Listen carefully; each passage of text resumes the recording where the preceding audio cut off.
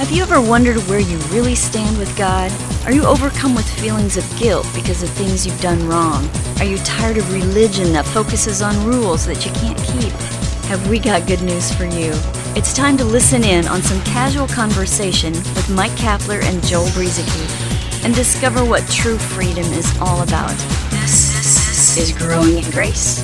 Hi, Mike Kapler here with Joel Brueseke. The Growing in Grace podcast is on the air, and we appreciate you sharing it with a friend too. growingingrace.org are archived programs there, but there are lots of ways for you to access the Growing in Grace podcast these days, heard all around the world with a growing audience after all these years. So, Joel, how's it going this week? Yeah, going well. And it is very awesome, I think, just to know that we are going around the world.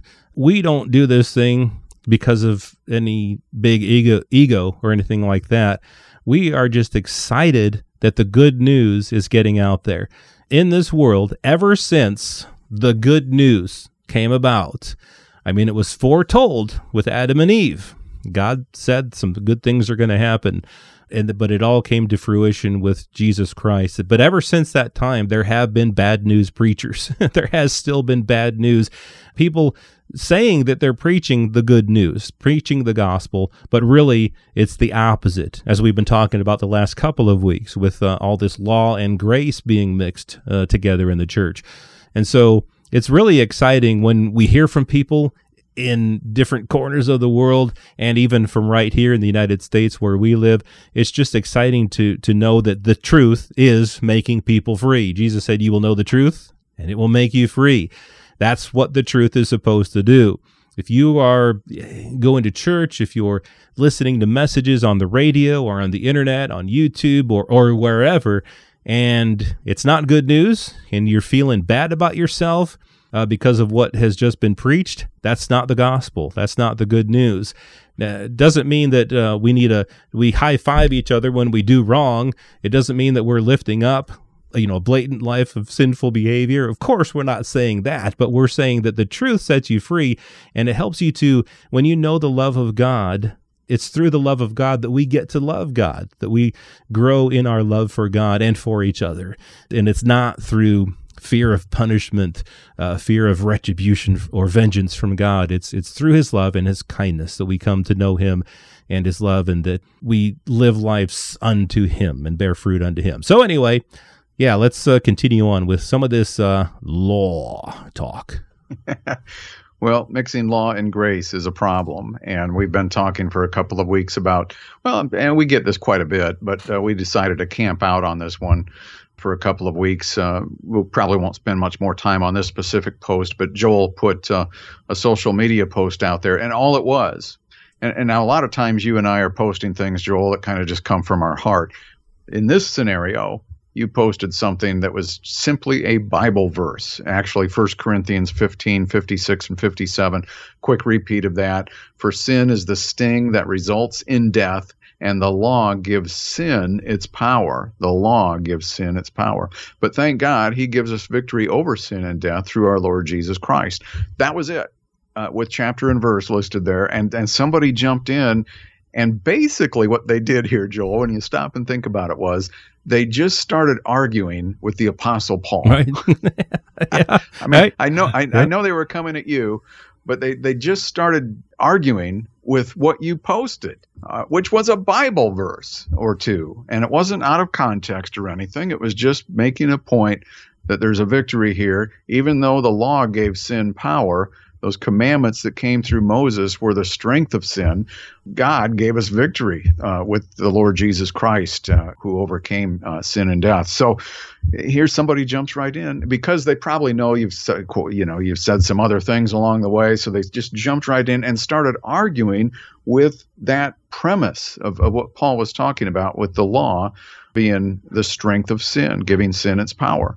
And then this kind of went on back and forth for a little bit. And no matter what you would share with them, and this is common for us, you can share the truth of Scripture in the proper context as best as you know how, and they'll just ignore it. I mean, legalists will just ignore it because they are on a mission. They are on a mission to convince the world that their way of thinking is the correct one. And I know there's a lot of people out there who kind of fall into that camp. But you see, if you're just trying to prove your mindset instead of openly considering the context of the scriptures, then we're going to get off track here a little bit. So with that in mind, there's another one that you got yourself tangled up with. and I think the short story on this, so you can correct me if I'm wrong, but I think the short story on this is that somebody ended up sending you something after going back and forth with you a little bit. They ended up sending you something from one of their favorite law teachers, copied and pasted something over to you through Facebook or something. Mm-hmm. And this is somebody who is apparently in the ministry, and he's kind of mocking the idea that law and grace shouldn't be mixed. Now, this is where we're coming from. You can't mix law and grace. That's where we stand here on Growing in Grace. But this particular minister believes that that's a joke. And he's going to go on here to list 8 things. He says this: if you want to be free from the law, then you need to avoid these instructions that were a part of the law. And so he lists 8 things. At the end of this list, we'll get into it, but he says, this is him talking here, I'm seeing a pattern. When people complain of mixing law and grace, they often do not understand what they are talking about. And so that's kind of comical, because what this guy is trying to do is mix Judeo with Christianity. You can't be mixing law and grace. And this is the most obvious place you're going to find where this is completely off base. And there's many places we can go to, but there's one that's just point blank where Paul says in Romans 6:14, sin shall not be master over you. It shall not have dominion over you, for you are not under law. You are not under law, but under grace. Joel, jump in here. Yeah, and the opposite of that is that if you mix law and grace, then sin will have dominion over you. Because the reason that sin has no dominion over a person when they're not under law is because of what Paul said about the law. Through the law, sin revives. Through the law, sin abounds, and we die. The law is the strength of sin. The law is the strength of sin. And so people who say that you need to mix grace with law, we've come into grace, but now we need to mix the law back in there. You're actually negating grace. If you add anything to grace, you negate grace. You take away from grace. Paul, talked about how if it's of works, it's no longer grace. Otherwise, works are no longer works. And if it's of works, then grace is no longer grace. Because you can't mix law and grace. You can't mix works and grace together. They do not mix together. Through the law, sin increases. Sin revives. The law is the ministry of death and condemnation and bondage. Grace saved us from that. It's through grace that sin doesn't have dominion over us, because we're not under law, but under grace. It doesn't say sin has no dominion over us because we mix law and grace together. It does not say that. Paul does not say that. And in the reality, when we go about trying to live our lives, if we try to mix law into it, we're going to find ourselves in bondage, and we're not going to find the freedom for which Christ has set us free. And so where this guy's coming from that you were talking about, where he says if you want to be free of the law, then you need to avoid these instructions that were a part of the law. I mean, what he's saying is that the way to be free from the law is to just don't keep the law. Just don't keep the law. If you want to be free from the law, then don't keep the law.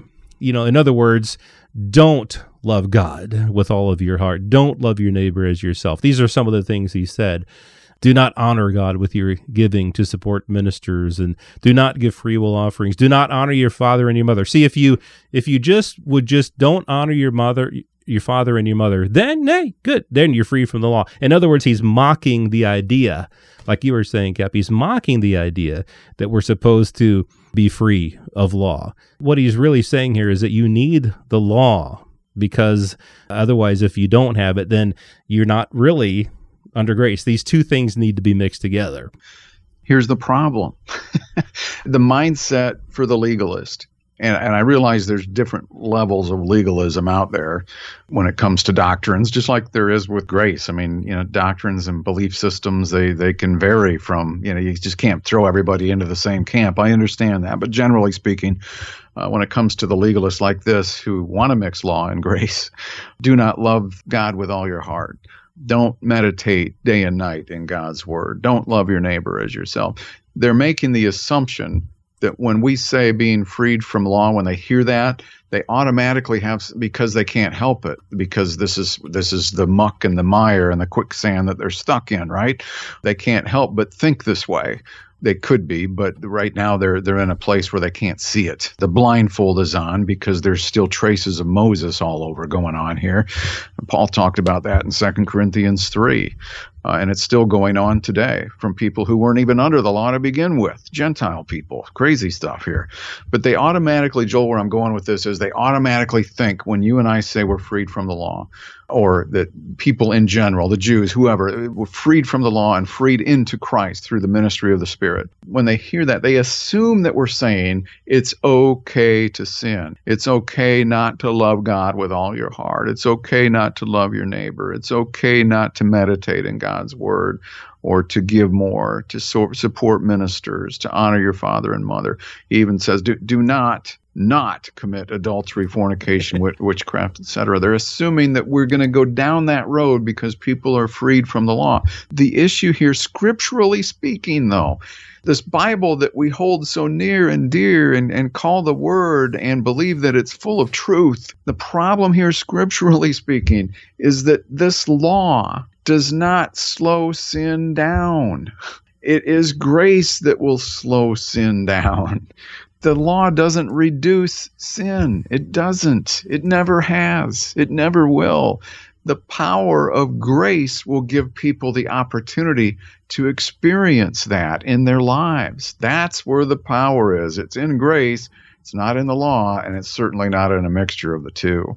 Yeah, you can't mix the two together. It's just oil and water. They don't mix. You can't put water in a gasoline tank and expect the car to run. The car dies. And it's the same when you try to put law into the life of a believer. It killed in the first place, and it will never do anything other than that. It's the ministry of death and condemnation. It's not anything but that. It's not that when you receive the grace of God, the law suddenly becomes the ministry of life. It doesn't. It has always been and always will be the ministry of death and the ministry of condemnation. We needed to be freed from that into no condemnation, which comes solely through being justified by God's grace through faith in Jesus Christ. That's the only way to be free from death and condemnation and bondage and guilt and all the things that come through the law. Well, we'll kind of springboard off this a little bit next week, talking about how under the law, sin decreased. Oh, wait, no. Under the law, sin increased. But guess what? Where sin increased, grace abounded. We'll talk about that next week, right here on the podcast, Growing in Grace. This has been Growing in Grace with Mike Kapler and Joel Brueseke, heard online through various internet sources around the world each week. To access hundreds of past programs, visit graceroots.org. Share it with a friend and listen again next week for more Growing in Grace.